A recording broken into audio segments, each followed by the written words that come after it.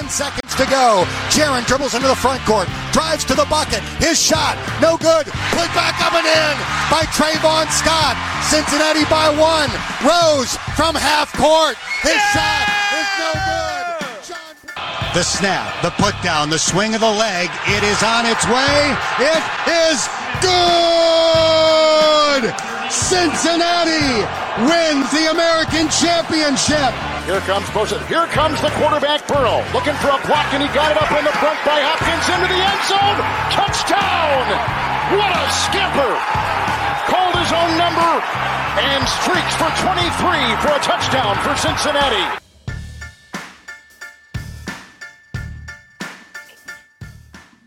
Welcome back to Clay Snowden, friend of the show.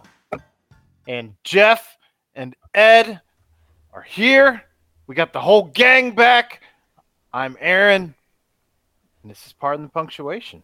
What's up, Evan? Hey, Clay, what the hell, dude? It's the same intro every time. I must never pay attention. I was very caught off guard when I heard Cincinnati basketball. At first, I had no idea what that was. I still wish he'd change the music, but that's just me. Oh, you don't like Well, music? I mean, hey, I just number one producer, he's trying his best at being a music thing. I'd love if he'd produce something with more of a hip hop beat, but Okay, I got you. I mean, next week it's going to be interesting. Thanks, Aaron. can't wait. Oh man, Clay's like, I'm out on that one. I just picture Ed finding like an old like "Lose Yourself" by Eminem and still thinking it's like hip and putting that as the intro music and it being really embarrassing. Or like Milli Vanilli.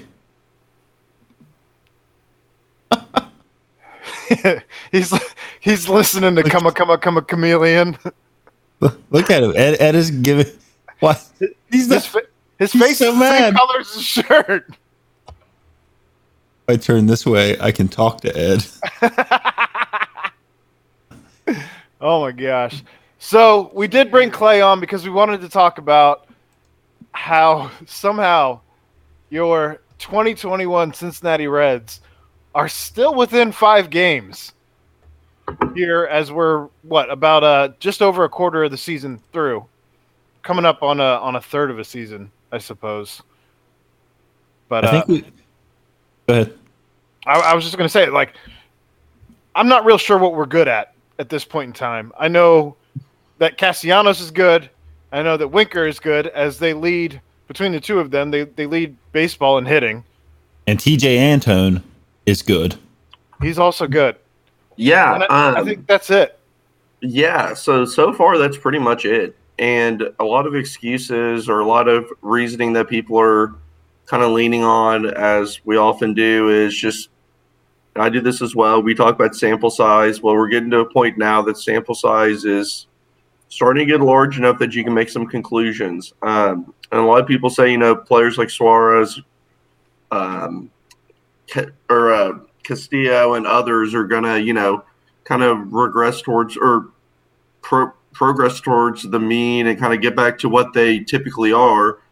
Well, if you're going off that, then I hate to be that guy, but so will the good players. I mean, Winker's not a 340 hitter. I mean, he is right now, and I'm not trying to knock that. I'm just saying, it's at some point they're going to come back down to earth too. And when that happens, you just have to pray that other players have picked up their game because they're picking up all the slack right now. We saw tonight Suarez bat leadoff for the first time in his career. I don't have the game on right now, but he had 2 strikeouts and a home run. Dinger. I'm not really sure what to make of him and his struggles so far. I don't know what it is. At first, I thought maybe a mechanical thing, but I mean, he struggled last year too. I mean, we know that he can hit home runs. He has 10 already on this year. I think I saw someone tweet it would be like 39 is the pace for him right now. Like, that's good. But when you cannot even get on base and you strike out, I mean, it's really not. It doesn't do much for you. Batting him leadoff, I don't really have a strong opinion on that. My whole thing.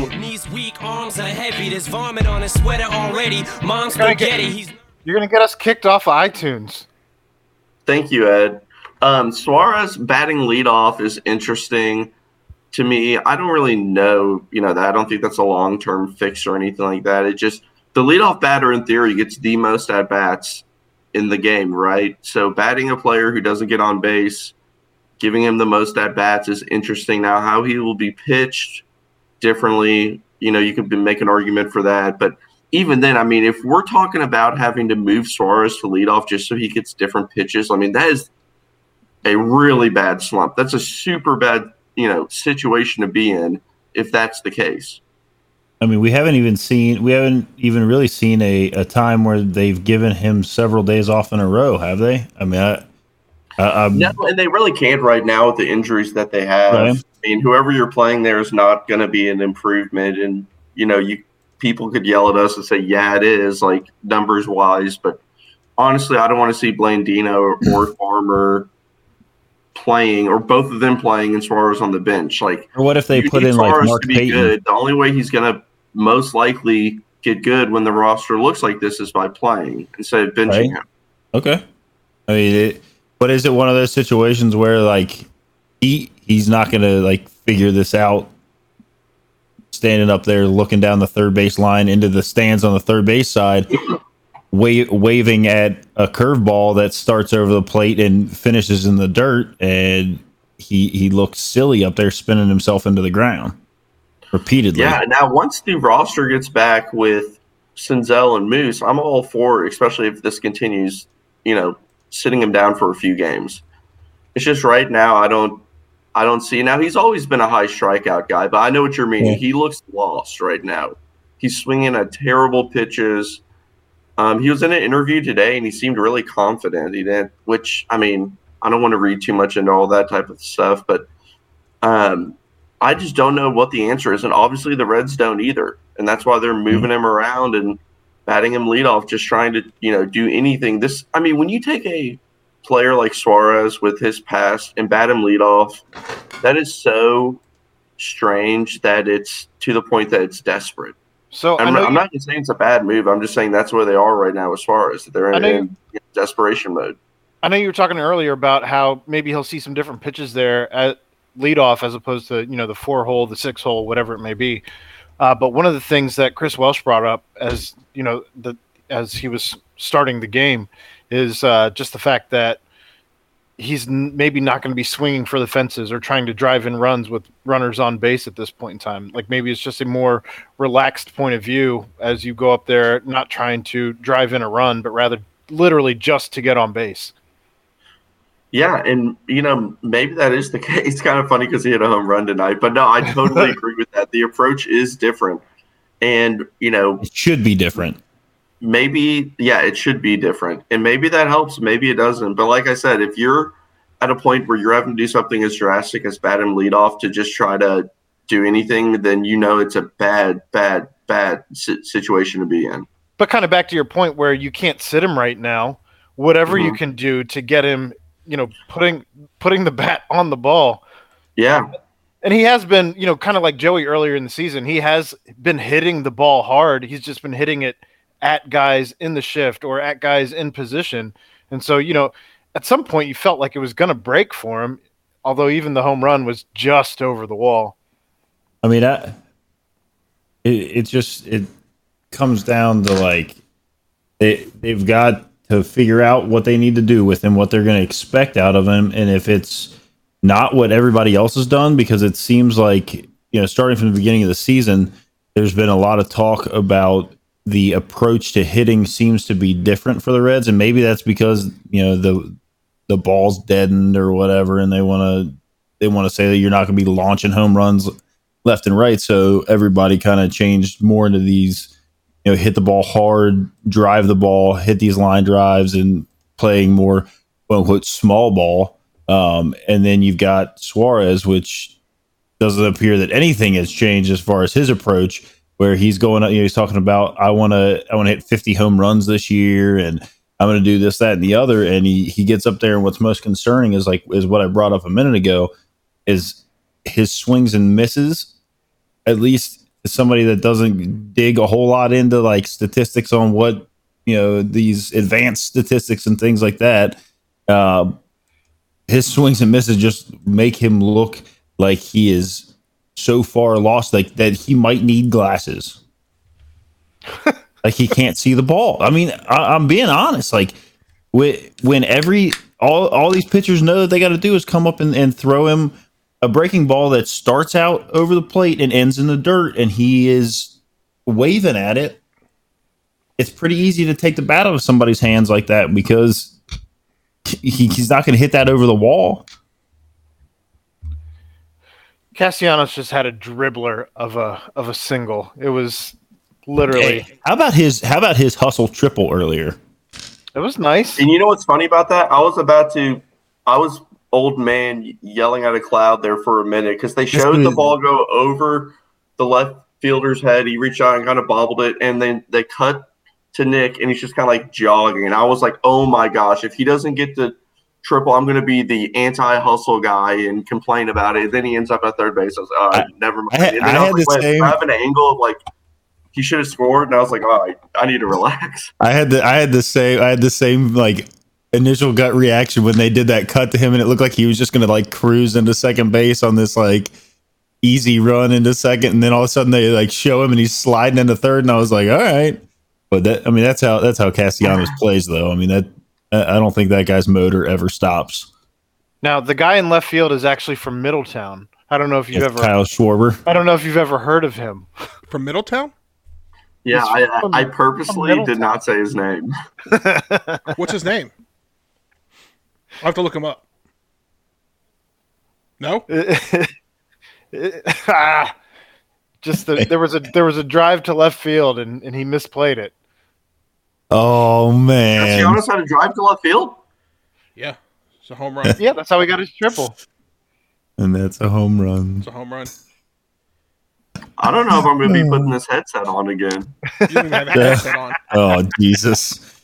Oh man! Hey, real quick update: Nick Lodolo's night is done. Did you see his Monster stats from the night?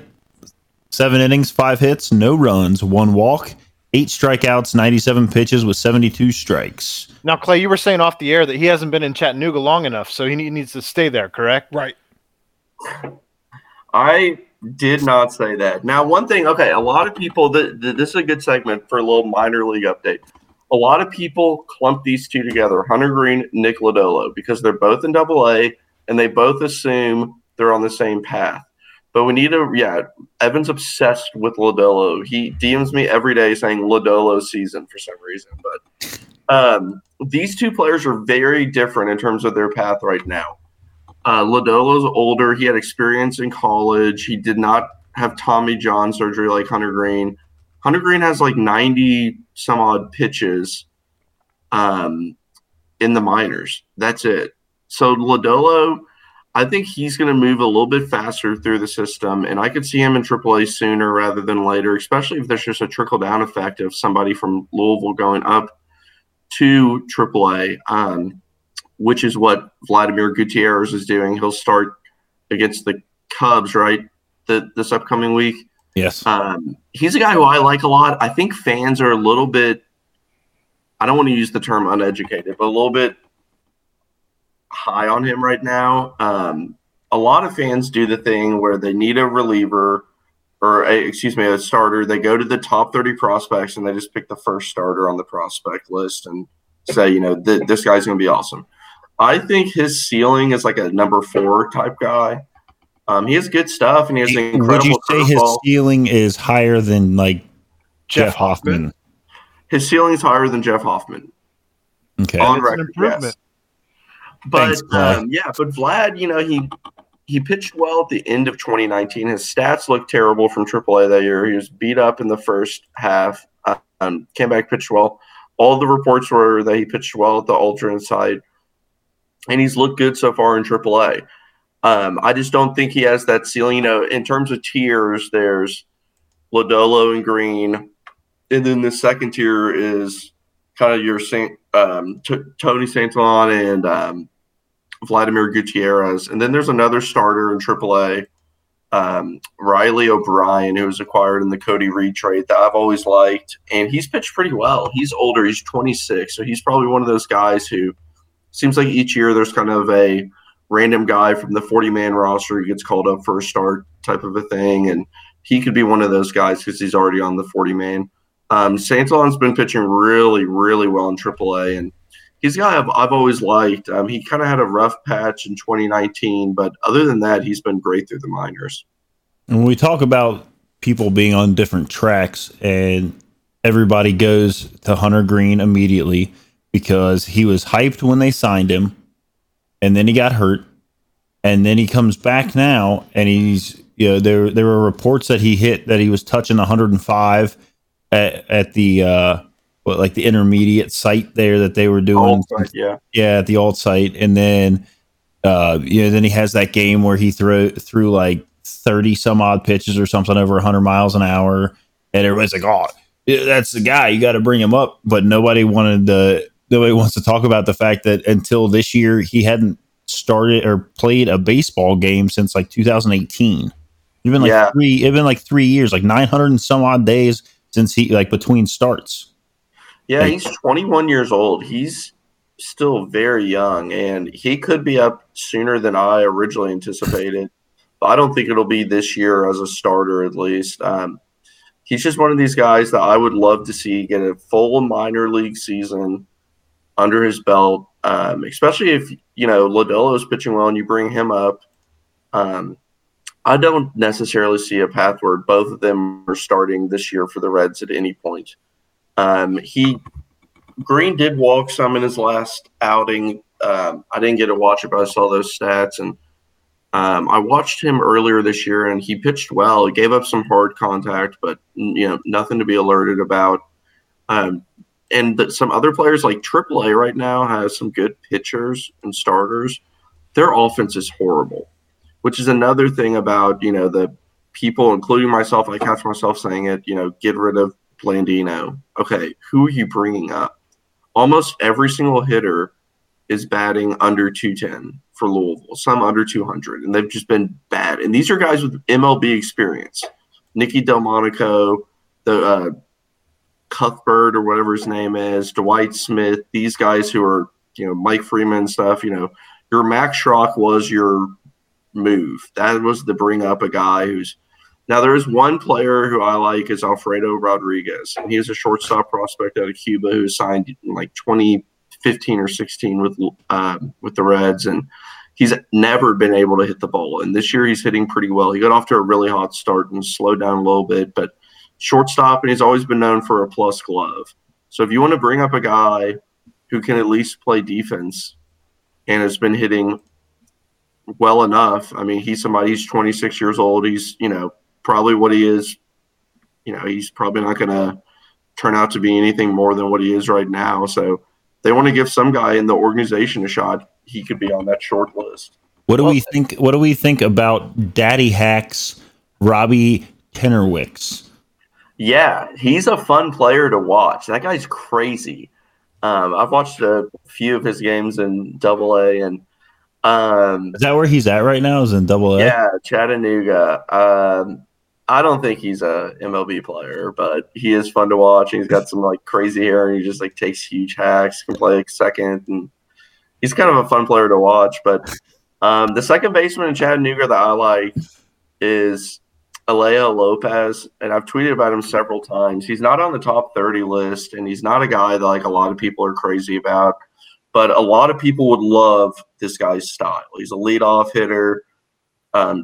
He literally puts the ball in play every single time, and he's got some speed, good defender, and he just hits, and he's hit at every single level. He's 25 years old now, but he just turned 25, and a guy who at least is fun to watch. I mean, who knows what can happen with him? Just makes you wonder where the Reds would be if they hadn't made some of the trades that they ended up making for guys like that could be still in the organization, as far as like Trammell and Siri, just some of the guys that they've traded in the last couple of years to where maybe we wouldn't have the offensive woes that we're having right now, both at the AAA level and here in the majors. I'm very much out on both of those players. Jose Siri, I'm big out on. I used to love him in 2019 and 2018. He was so toolsy, but never put it together. He's kind of flamed out. Trammell got called up to the Mariners and struck out like 48% of the time. Not get a shortstop. Was he dropped to? So yeah, Trammell, he's back down in AAA now, but he's killing the ball in AAA. I think he'll end up being a good player. I was just giving you a hard time, Aaron. Was he not a good shortstop, or was he drafted? So this is about Hunter Green. When he was drafted, he could play shortstop and pitcher, but they never really gave him a shot at short. This is pretty common with a lot of these super athletic players in high school playing multiple positions, and he could have been an MLB shortstop, I'm sure, but the Reds just saw more value in that fastball to make him a starter. So you're saying that he's not going to be our Shohei Ohtani? No, he is not. Alex Blandino is, though. Yeah. All right, Clay. What about like Mark Payton? That's Aaron's favorite player. I heard he's a solid player. Hey, Ed's on the Black Cherry Polar. Hell yeah. Hell yeah. Oh yeah, he is. Looked like he was struggling with that sip on it though. Non-alcoholic White Claw. Let's go. Oh, Clay's hey. Well, that was the sponsored. Show. Oh. If we get sponsorship, we're working on it. Yeah. Oh. So I know we were kind of dogging on before we started recording, kind of dogging on Bell and his use of analytics.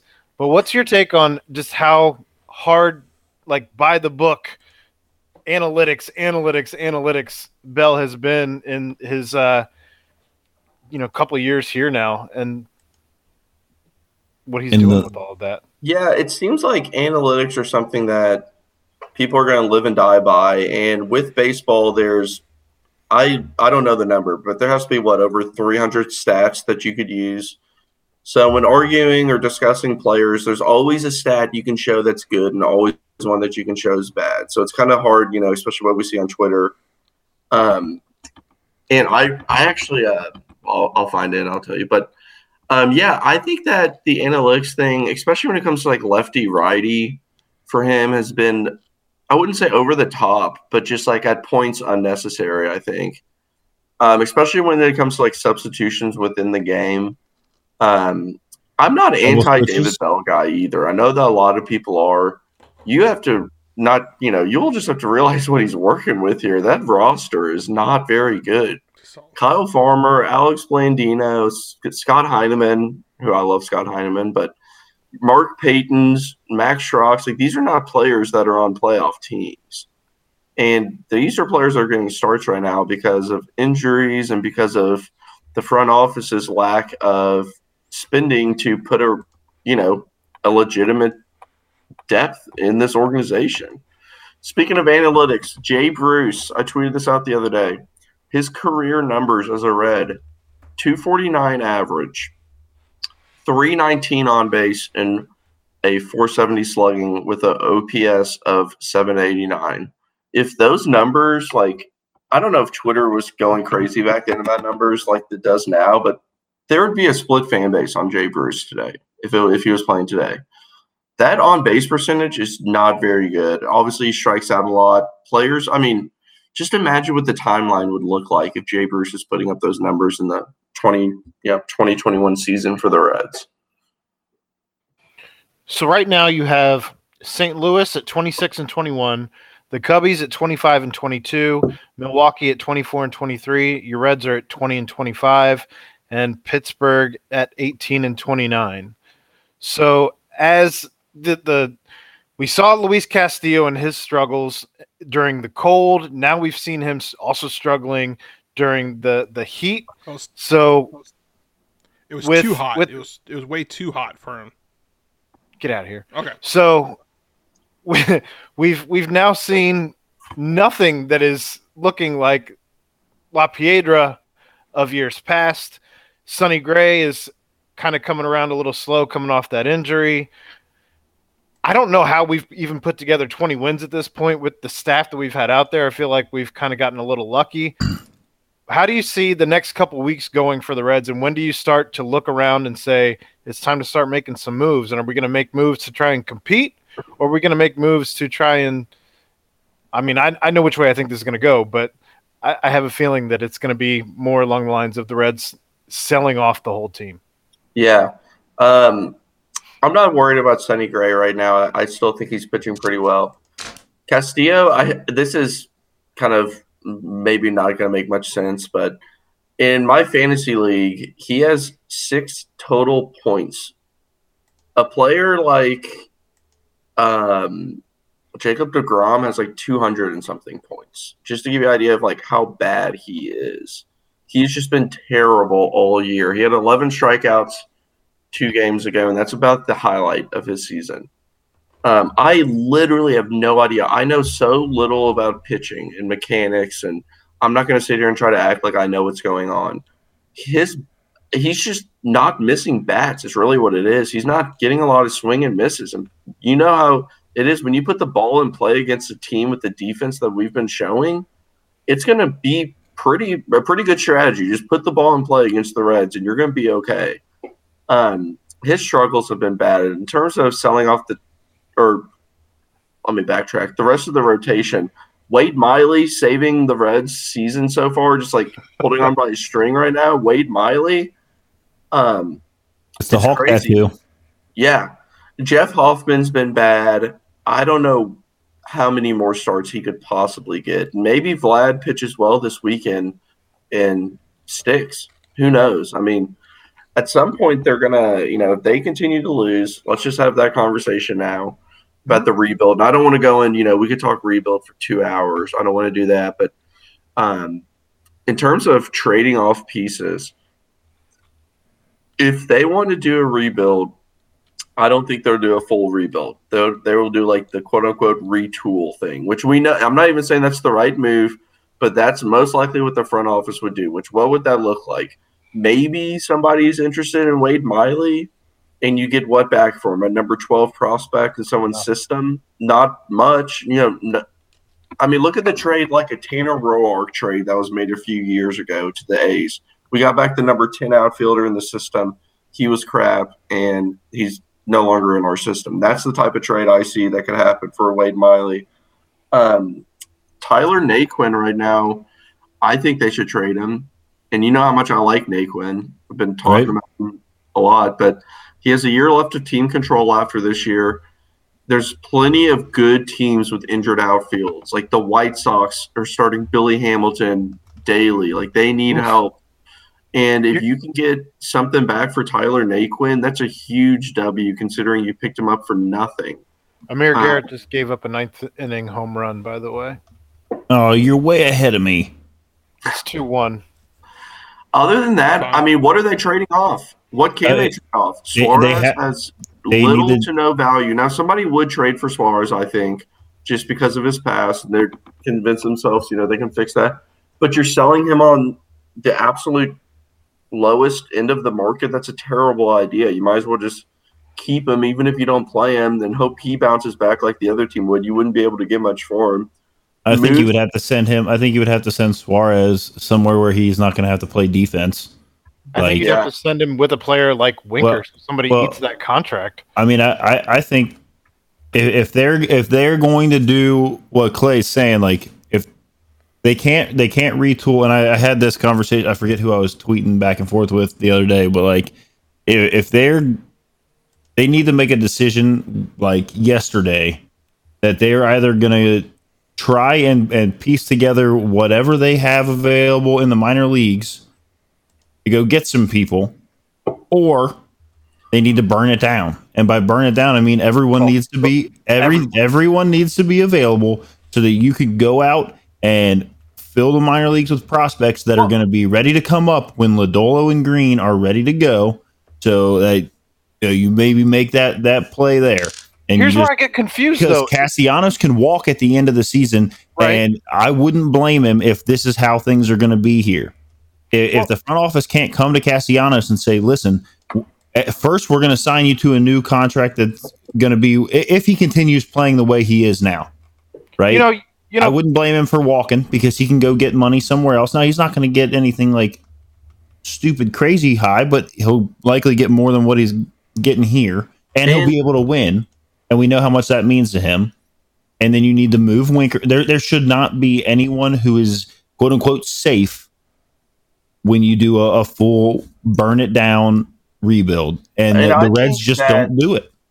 I think that the trade, like Aaron mentioned, where you package somebody to move money, that's like really common in hockey. That happens all the time. The way it works is you trade like a really good prospect with a really bad contract, and you just eat it. You don't see that in baseball as often for whatever reason.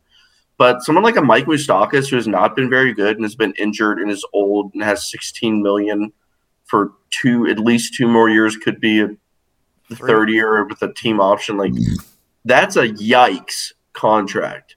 That is not a contract a team will take on and you package in, some mediocre prospect. That's a big contract to take on. So I really don't see that happening, and I don't think Moose is a player that would even be possible to be moved right now because I don't think anyone wants his contract. So I think we're just going to have to eat that. Obviously, Joey's not going anywhere. Naquin could be traded. Miley could be traded. Sonny Gray, I mean, if I hate to say it, maybe in the offseason. Burning it all down, sure. Sonny Gray is not young. He's not old. He's in his prime, maybe entering the first year of the post-prime, depending on who you ask what age that is. But he has a attractive contract. He's a really good pitcher, and he can go to a contending team and be a solid number 2 or 3. Most contending teams have a pitcher better than him, I'd say. And that's a player who maybe you trade him. I don't know. I'm not saying the Reds should do it, but if they're not going to spend money or focus on building the team to be a championship caliber team, then yeah, it's looking like a teardown. And then, Suarez, who knows what they can do with his contract. A player who honestly could have a ton of trade value at the deadline is Tucker. I mean, Tucker right now is hitting so well for what he is. Incredible defensive catcher, a veteran, expiring contract. That's the type of contract a team can either go out and get because they don't have a catcher, or if they don't like their catcher, or they have an injury. It's not like, any situation in which you don't have a really good catcher, Tucker Barnhart is attractive. That would allow, Stevenson to get everyday at bats behind the plate. It's just, it's one of those deals that, like, how much do they have to bring up? Who else would they have to bring up to backfill behind that? In terms of catcher? Yeah. See, that's the thing. And this is pretty common, actually, Kyle that Farmer? you don't have a ton of organizational depth that's MLB ready, just because catchers are so few and far between in terms of, like, talented ones. So Bo Naylor would be the or Bo Taylor, Bo Naylor's. They're 2 catchers. Both are in the Indians organization and have two similar names. But Bo Taylor is the backup that would probably be called up. But, he's, your Juan Granderol type. Just kind of no one really expects much from him. But the catchers in AA and single A, and I've been harping on this for years, that the catching depth in the organization is terrible. And there's been some surprises kind of breaking through right now that are a couple of years away, but something to keep an eye on at least. What happened, Aaron? Game over. Lucas Sims gets the save. They took out Garrett. A W. Enjoy it. Nice. It's the first game of a road trip, but you had said earlier that you were a guy who isn't out on Bell yet. Here's what I don't understand, and people who are currently supporting Bell. While you mentioned that the roster's not been easy for him to try and collect wins with, I get that. But I also can't defend the fact that when he got DFA'd, Fulmer had more innings pitched than anyone in the bullpen rotation. That's insane to me. Outside of that, who had number 2 before he got sent down to Louisville again? Sal Romano. Like, what are we doing with that? I don't understand. Well, those are mop. I would say a lot of that's kind of mop-up duty. But when a team sucks this much, you have a lot of players who's going in there and pitching 2 or 3 innings. But that's, it still stands to your point, Aaron. Like, the team's bad enough that these, replacement level, below replacement level players are having to pitch that often. I get what you're saying. That's not a situation to be in at all. There was zero focus on the bullpen this offseason. It just is what it is. And that's just, that's, cold hard facts. That's why it sucks, just because they didn't address it. It's not, when you not only did they not address it, they worse than that. Yes, they gutted it. They sold them all. Yeah, that's what I'm saying. You bring in a bunch of guys who are other teams' leftovers, other teams' players that they had to remove off the 40-man roster, and you expect them to hit. You know what I'm not hearing much of this year, and I'm not criticizing him, but the whole Derek Johnson can save everyone thing. He can't. It's not even his fault. Some of these guys don't have the talent. If you have talent, you can be coached. If you don't have talent, you're not going to be able to be coached. It's so simple. I had a conversation with somebody the other day that brought up Derek Johnson. They're like, maybe he's really just not that good, of a pitching coach. And I'm like, if I went down to the ballpark, Derek Johnson's not going to be able to get me to pitch at a major league level. It's just he doesn't. I think Evan called it Kyle Bodie's dark magic. That dark magic's not gonna help me out. You know what I mean? Like, you've got to give him something to work with. Like, we brought in Sonny Gray, and he had, everybody said he was like washed up now and no good because he's in New York, and he comes here and he's been, I would say, pretty good. But you've got to look at like and I've beat this drum before, that if you are an owner of a sports franchise, and I get it, everybody's in whatever business they're in to make money. But if you are the owner of a sports franchise and you are not in it to win it, get out. The fans don't want you here. No one wants you here when your sole goal is like, oh, look, we made some money last year. Yeah, well, your team sucked. We could have legitimately had a bullpen that would have been Raisel Iglesias, Amir Garrett, Lucas Sims, TJ Antone, Michael Lorenzen, Archie Bradley, and Sean Doolittle, and not really spent much more money. And we could have paid that 1 year $6 million that Anthony DeSclafani signed and not had to worry about having Hoffman. Like, this is what I don't understand. You really weren't breaking the bank for that. And then the other thing. Are you talking about the rest of the Bengals? I'm talking about all Cincinnati sports owners. The Bengals have they spent some money, man. The Bengals are hopefully changing some things around, but like pretty good this year. I mean, even then you look at like FC Cincinnati, and that's just a total train wreck too. But so I want to touch one more thing on the Derek Johnson thing. Okay, people much smarter than all of us praise how good of a coach he is. So I'm just gonna continue that.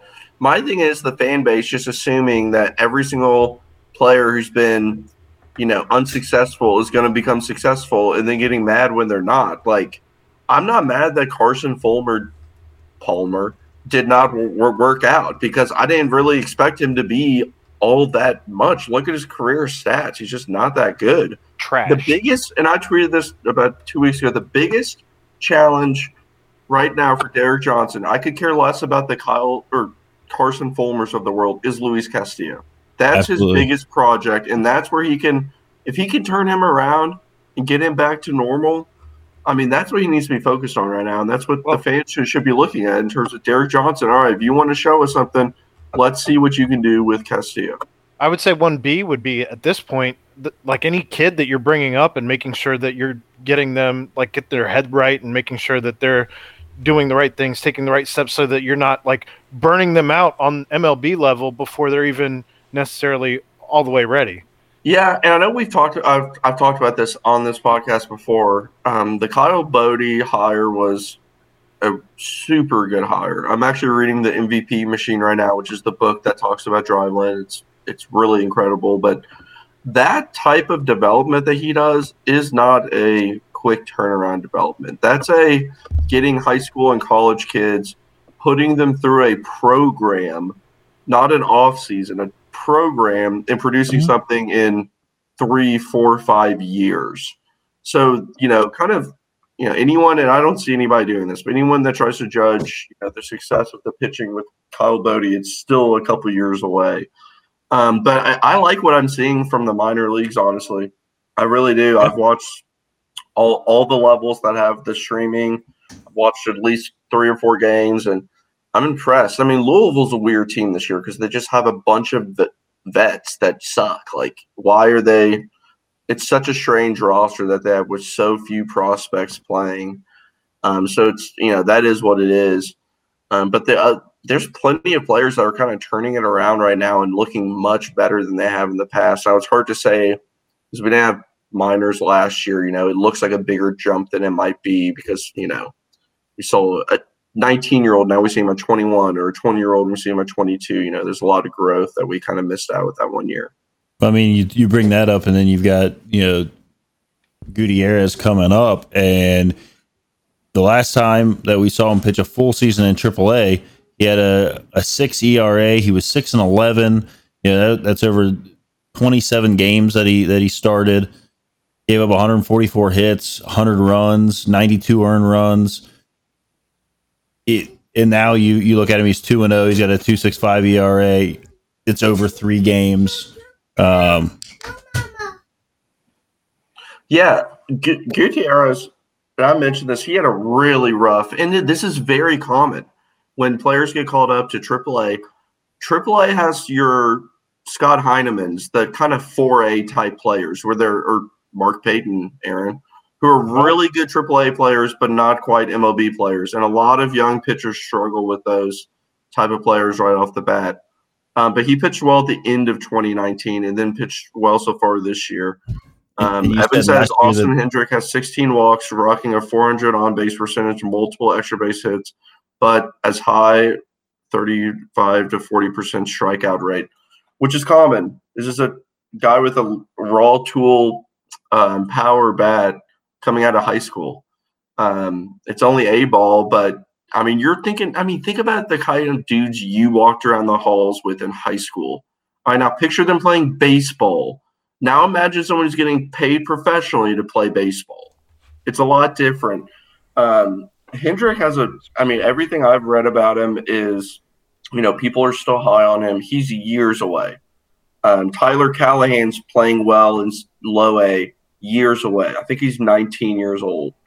A lot of players don't crack the big leagues until 23, 25 even. It's different than other sports. A lot of people picture, they're football fans or basketball, NBA. This person gets drafted. They're pretty good right off the bat. It's a totally, totally different game than those, and each sport's development is different. And baseball just seems to take longer. For one reason or another. It's just the development curve's a lot different. We saw that with Jose Garcia. He was 22 years old, and he's still developing, and he looks drastically, different in his approach than he did last season. But he's somebody who probably has a next year timeline, I'd say. Hopefully, just in terms of needing a shortstop. Hey, Clay, I don't appreciate Maybe they'll go spend some money and get one to bridge the gap. Hey, the shortstop free agency this upcoming offseason, the Reds probably won't be in play for any of them, but is going to be absolutely elite. Javier Baez, Carlos, oh my gosh, Correa, Corey Seager, Jose Iglesias. There's so many good shortstops that are going to hit the market. Story. There's just a ton. I know you all will probably laugh at this, but Miguel Rojas, the shortstop for Miami, is stupid underrated. And a former Reds system guy. Never made it to the Reds, but played in their minor leagues years and years and years ago. It should be nice if we still had Jose. Yeah, I was. I don't appreciate you being judgmental of the type of people that we walked around the high school halls with. We had some studs. All right.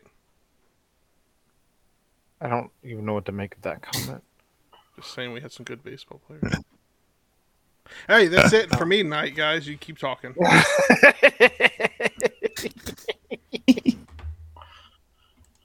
What else is on the list? I mean, here's the thing: is like, and that like what you just brought up, like that there's going to be like a very elite market of shortstops that are going to be available. Chris Bryant will be out there too, unless some of these guys sign extensions going into the at the end of the season, whatever. But I mean, you got to think like maybe Trevor Story gets traded at some point this year and possibly signs some sort of extension wherever he ends up.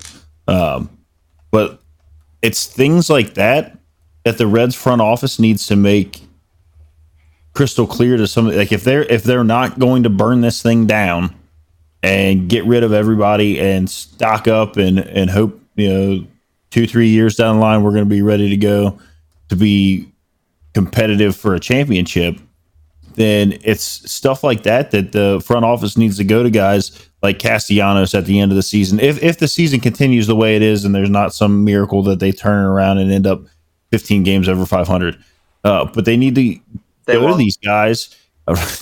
Thanks, Clay. They need to go to these guys and say, look, we're making a commitment and these are the guys, like we're going to go after these guys and we're going to pay the money to get better players here for next year to make a run at it. And I see your face, Aaron, and I know we all know what the outcome of all of this is going to be. They're going to miss the boat. Castellanos is going to walk.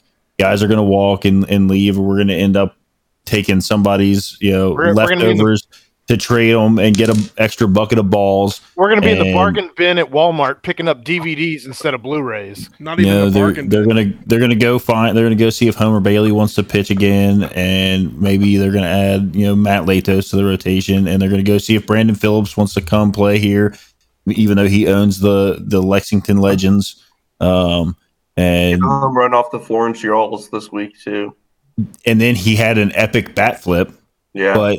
Okay, now touching on that, and I know we've talked about this. This conversation could be so different if the only thing they spent money, not this past offseason, but the one before, the most they've ever spent. If those players panned out, this could be a totally different conversation. They spent a bunch of money, not a bunch, but was it $7 or $8 million on Shogo? And I hope Evan's not watching because he's obsessed with Shogo. But Shogo has not been much. I know he hasn't had playing time, but regardless, you are in year 2 of a contract and you haven't made an impact for whatever reason. Moose has not, he really hasn't done anything. And if a couple of these players are playing better now, obviously Nick's crushing the ball. But if you add 2 players of what they thought they could be, you're gonna. You're talking about a totally different team, and you're talking about a team that is trading at this deadline to improve instead of a team that could be ripping down. So really, I think this team's life cycle is going to be made by that free agency class of 2020 when they signed some big bats and they brought in Wade Miley and now what is it going to turn out to? Okay, but they the do signing that. of Shogo, bust. The signing of Moose, bust. Castellanos, walks. Miley, ineffective in 2020, maybe could be traded in 2021, or he just walks at the end of the year. They don't pick the team option. Like that could all, for as much hype as that had, that could all just fall apart.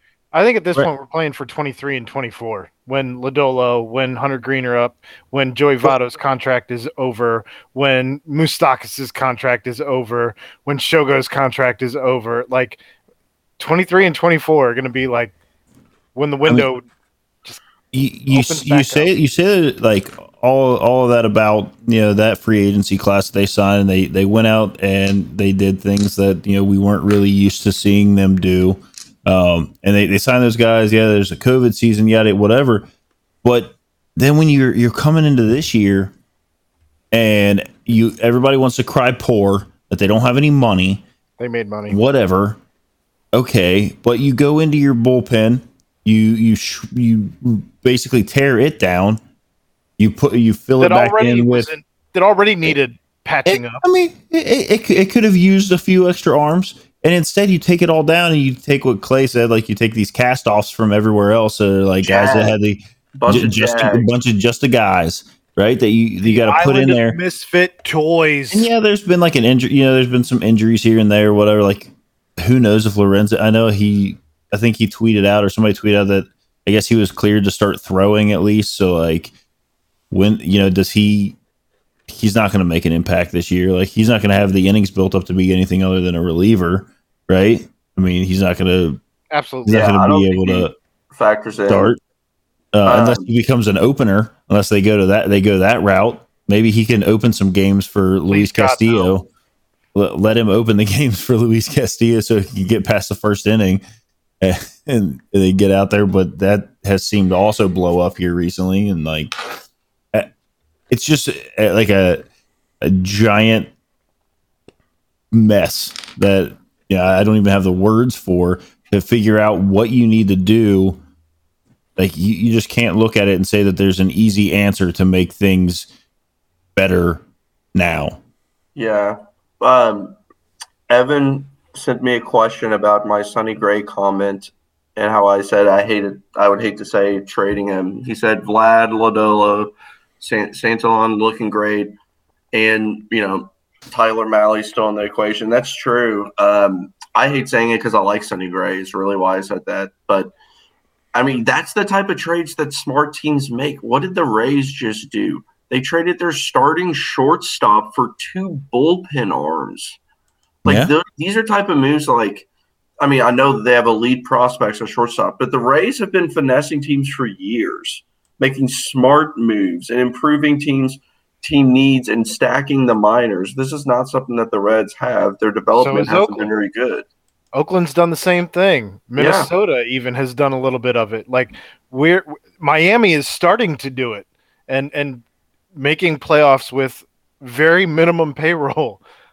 And I think it all boils down to what I think Jeff or Aaron talked on, the owners, because everyone assumes, okay, the Rays are great. They have all these incredible, staff members.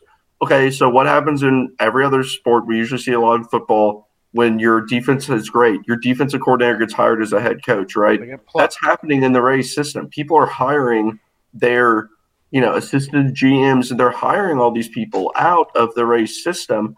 But it doesn't matter because the owners of the teams that these players or these people are going to are not allowing them to spin the way that they want to, or now they don't have the flexibility that the Rays do, is really what it boils down to. I know the Rays aren't, spending a bunch of money to bring people back, but they trade players like Blake Snell, trading him at the perfect time. He's been trashed this year. I mean, it's just smart moves that they make. And that's really the difference, is smart moves, but also an owner that allows you to do it. Earlier, I do want to bring this up. Earlier, we talked about the bright spots for the Reds, and Tyler Mahle has been a bright spot for the Reds. We did not mention his name. Not his last outing, but tonight he was great. Nick has been as well. He has to work on his pitch count. He nibbles on the edges of the zone sometimes, and he could be in the 5th inning and have 90 pitches. Tonight he was 5 2/3 with 94 pitches, I think. Yeah, and with Bell, you're not making it. With Bell, you're not making it out of the 5th inning anyway. Well, I wrote an article about this exact topic, and my whole thing was everyone who's looking at these box scores and saying so and so went 5 innings, look at his pitch count. When his pitch count is 60, then yes, and he's pitched well, then yes, we can talk about that. But when these players are throwing up 90, 95 pitches, especially, a lot of people don't factor in the early part of the season. You don't go as long as you will come June, July, and August. As we saw with Castillo and whoever he was facing the other night, it was the first time either one of them pitched 100. I mean, this is, it's pretty common if you look across the entire league. You don't see a ton of pitchers early in the season reaching 100 pitches. Now, some, a Zach Greinke or somebody who's been around forever and, is a really good pitcher may reach that early. But a lot of these younger guys, I mean, they still are getting stretched out, honestly, is kind of how it is. And It's not like the Reds have been performing so well that their starters are going deep into games. Well, one thing I did want to touch on before you leave was New Era released some interesting hats today. And I don't know if you caught wind of these hats. I'm assuming you did. But the Kansas City Royals were apparently very upset and made it well known from their actual Twitter account. That's a great image of Ed. They made it very well known from their actual Twitter account that they didn't even include the Kansas City area code on the area code portion of these hats. It looked like, one of Jeff's kids got a hold of, clip art and just went bananas on these hats. There was a bowl of what appeared to be it looked like Indian curry with a chili pepper. I'm not sure what that has to do with Cincinnati, but it was very, very strange. And New Era within hours had been made fun of enough on social media that they took the hats down entirely to where you can't even order them. Everyone needs to be watching the New Era website for job postings to see if an entire department got fired. I mean, what it was? I saw somebody. Oh my God! I saw somebody on Twitter who had said something along the lines of, that somebody from Northeast Ohio designed the Cincinnati hats and just threw a Buckeye leaf on there because apparently we love the Buckeyes down here. I don't even think that's the most important thing down here. It was just they were awful. They were legitimately the worst hats I've ever seen. And the Cincinnati Natty, it said like Cincinnati the Natty. Like why are we doubling up in script? It was just all of it was so strange. Well, they've been taken down, and hopefully will never see the light of day. I'm upset. Coop really wanted one of those. I hope they end up down in the Caribbean, as most things that like the championship shirts that never actually get sold. Like I want them to see them end up down in the Caribbean, going to people who can't afford these types of goods, just donated forever down there. Hey. It was horrible. Get the Buckeye leaf. We got the Brent Spence on here. That's pretty nice. That's not the Brent Spence. What is that? It's the other the blue. It's a brand. Roebling. Yes. The suspension. Yeah, the Roebling looks really nice on there. You're right. That looks like somebody got a hold of that stitch machine that they have at Lids and just found a bunch of clip art and said, "Hey man, stitch this on." And then they charged them an extra $30 for each one. I mean, as much as I hate to admit it, it looks a lot what like. What the hell is that? It looks a lot like this hat. I don't know. No wonder why all those Cincinnati basketball players were transferring. They saw those hats and said, "I'm out." We're not I think talking about that. I think I paid $1 for this hat at like TJ Maxx. That hat was inspired by Bobby Brandon's tribal tattoo or his barbed wire tattoo. This Houston they Astros put a trash hat's pretty can. solid. That's good. That hat sucks. Jeff's or the Astros one that Ed just threw up on the screen for the YouTube viewers. I am a proud owner of a Houston Astros hat, by the way. I have a Houston Astros hat. Why does the Braves hat have a UFO? I mean, I understand the peach, but why does it have a UFO on it? That's not a peach. That's an ass. That's that's a tribute to ATLians, the Outcast album. Oh, okay, that's solid. Again, none of this actually makes any sense. I mean, these are horrible hat designs. Horrible. New Era's got to be sitting there just looking at the thousands of hats stacked in boxes. Like, oh, we really messed this one up. It's like when Bradley Cooper on Hangover makes that phone call. Ed, put that Kansas City hat up. I didn't find it. I just saw you go by it. Yeah. It's like when Bradley Cooper makes that phone call and he's like, "Hello." Do y'all want to see fucked something up. kind of disturbing? This is Jim Day golfing. I had no idea he was this large of a man. Why are we looking? And Jim that's Day's a fit. It's just a random taco. Like it really is. It really is clip art. It really is. The Dodgers also have a taco. I saw sushi for I think the Giants. The Dodgers have a taco. They don't have like a hot dog or anything. Nope, they have a taco also.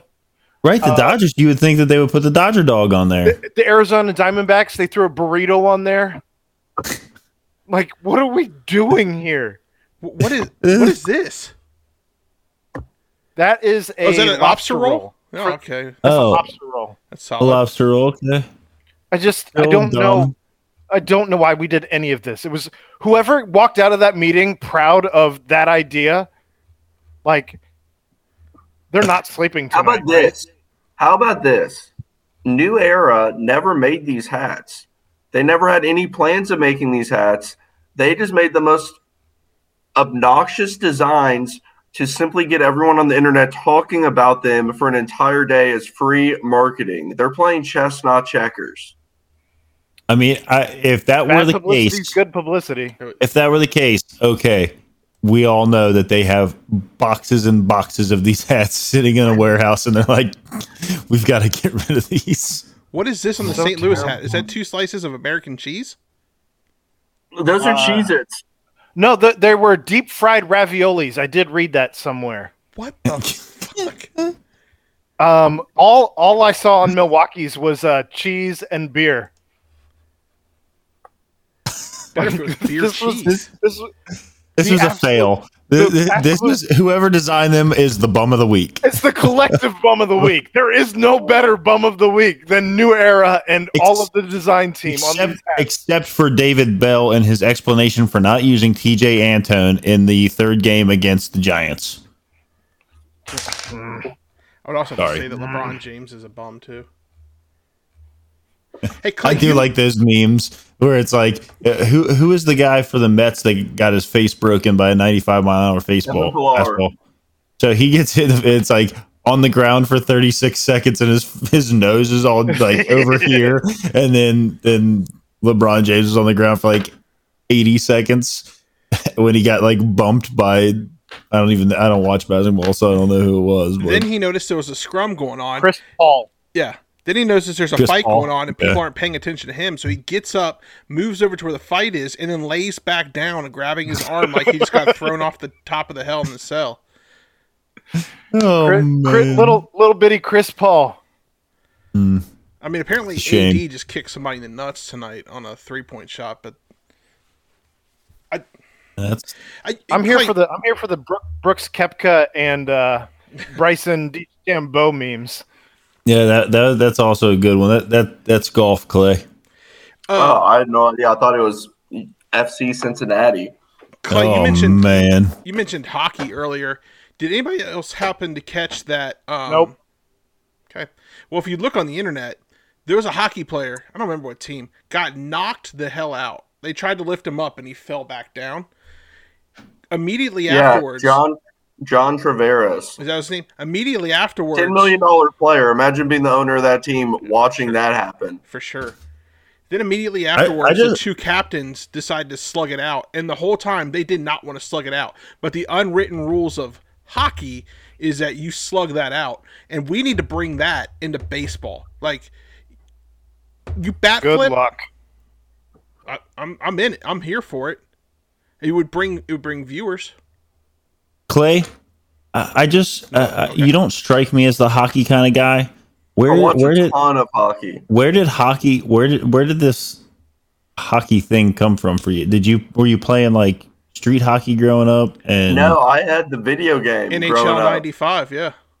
Yeah, I had a Nintendo 64. You know, I don't know why I just showed you the hand motion, but hockey video game. You know the 64, and you had to like blow it when it didn't work. That and- was Yeah. that was the NES. That was it worked with the 64 too. okay. Good reference, Clay. I had a R.I.P. PlayStation. All right. I just didn't know where this you do typically bring up hockey like occasionally, like throw a little like thing in. Hockey rebuilds and hockey roster construction is really interesting. I'm not going to go into all this because it would be a really long, but it is the best way, the best pro sports in terms of how they do their rosters and their draft and their trades and everything. It's by far the best. So I often talk about it because I understand it better than others. But before we close out, Jeff, can we get a little update on your basement remodel? Just how it's going. I want to hear the stats. How big's the TV? How many speakers? So the basement remodel is it's done. There's some painting that needs to happen. We're having some wires electric run for our hot tub on the back porch, so we have to we got a hot tub too? Stop. Yeah. So we have to stop some things because they've got to run new electric, and they need to redo some of the things in our electric box. But I did hook up my surround sound down there, and it has two 12-inch subwoofers and some Dolby Atmos speakers. It's all like a clip setup, and it's an 85-inch TV. And I felt like I was handing Wade Miley the ball every time he was throwing his no-hitter, so that was cool. And podcast recording in the hot tub. It's very loud. So when I watch, Marvel movies or Star Wars, especially, my wife on the second floor will occasionally send me a message and say, you need to turn it off because it's too loud. The bar area is nearing completion. Do you ever tell her that you couldn't hear your phone vibrating because the speakers were too loud? I've stopped taking my phone down there with me when I'm watching anything, so that I can, she has to actually, 2 o'clock in the morning. 2 o'clock in the morning, she's got to come down and say, "Hey, why are you in a movie theater in our basement?" But that's all I've ever wanted, and I've got it. And so, I got to finish some painting down there. Things are on pause right now until we can rerun some of the electric, but it's good. It's good to go, and we will. Oh my God, Clay's name. And so it's good. And then we hopefully, when the Reds are in the World Series, it will be done, and we can all watch the games over here. I haven't left my basement in 13 years. I can't. But before I leave, do you have any other minor league questions? I don't have time to do the podcast for it, but I'd be willing to answer some. I will say that I will say though that tonight I've learned more about the Reds minor leagues than I have in a long time. Things have gone so far off the rails at this point. And I'm here for it. It's good. You've done I am crying all over my face. Oh my gosh. Oh man.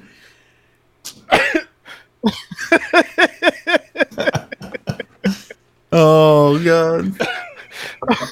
I think that's a wrap. Yeah, that's probably about the end of it. That's right there. It's been that fucking clip art and put on a hat.